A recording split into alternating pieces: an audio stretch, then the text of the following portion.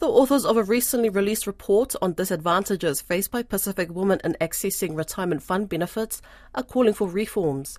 The report by the Pacific Private Sector Development Initiative outlines how institutional arrangements can disadvantage women's entitlements to retirement benefits.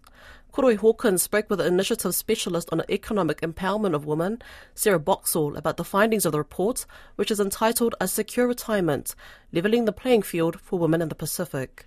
So, some of what we see is typical, I guess, to superannuation and women's retirement across the globe, but we do see some particular trends in the Pacific. So, we know that women are less likely to be in formal employment.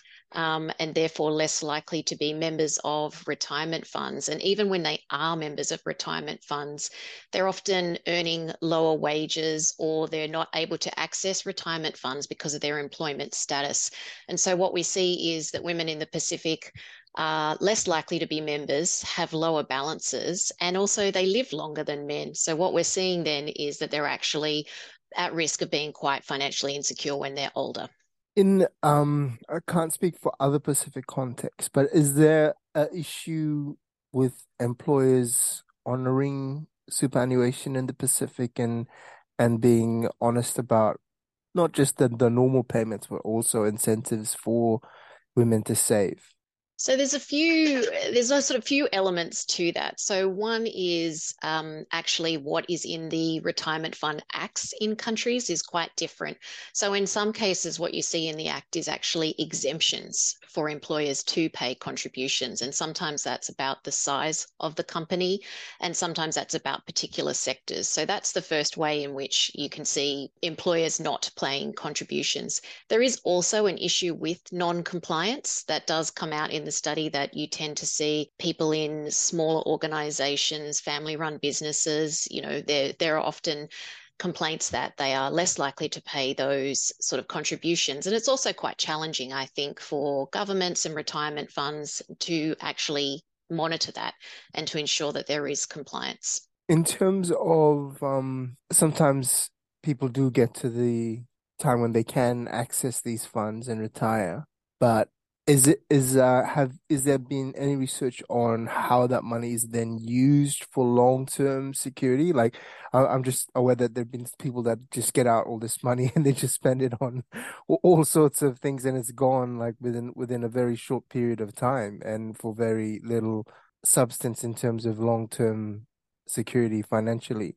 So the majority of cases, what happens is that there's sort of a lump sum payment at the end. So when you retire, you're able to access your full retirement fund benefit. And so obviously then how people choose to spend that, can be anything from, as you say, spending it all in one go or, making different plans. So one of the things we look at in the report, specifically as it relates to women as well, is how are funds supporting people to have better financial literacy and better planning for retirement.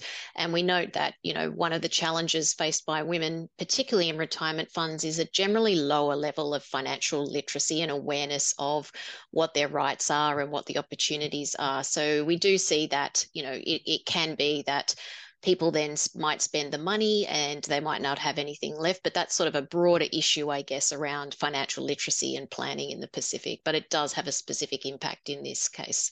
What's the next step with this? What are you doing with this information now, and how is that being implemented across the region to help women? So we've been working very closely with the Pacific Islands Investment Forum, which is the regional body that has members of all the retirement funds. And they've been really interested in this work. We recently presented the study findings at their annual CEO forum in New Zealand, and they committed to setting up a Women in Super group. So this group will have representatives from the various members, and they will be looking at some of the recommendations for reform.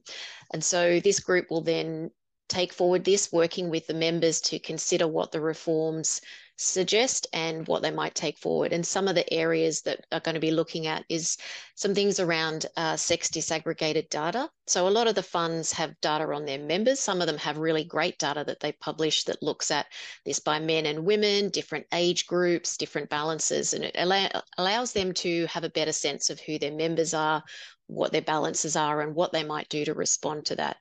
Other areas that we're looking at initially are things around outreach. So, how are you communicating to a broader range of people and potential members of your funds about, how they can access it? And the third one is around the informal economy. So a lot of people in the Pacific are not formally employed. They don't have employer contributions, but nonetheless, they should be able to save for their retirement. A lot of the funds have already allowed voluntary contributions. There's some really great examples of funds really focusing on this in the region.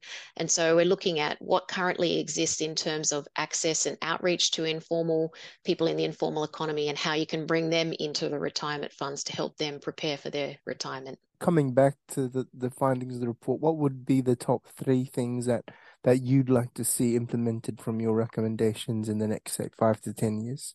I think the issue of access for people in the informal economy is a really significant one. So that, like I said, that would need to be looking at the acts and the regulations to facilitate that.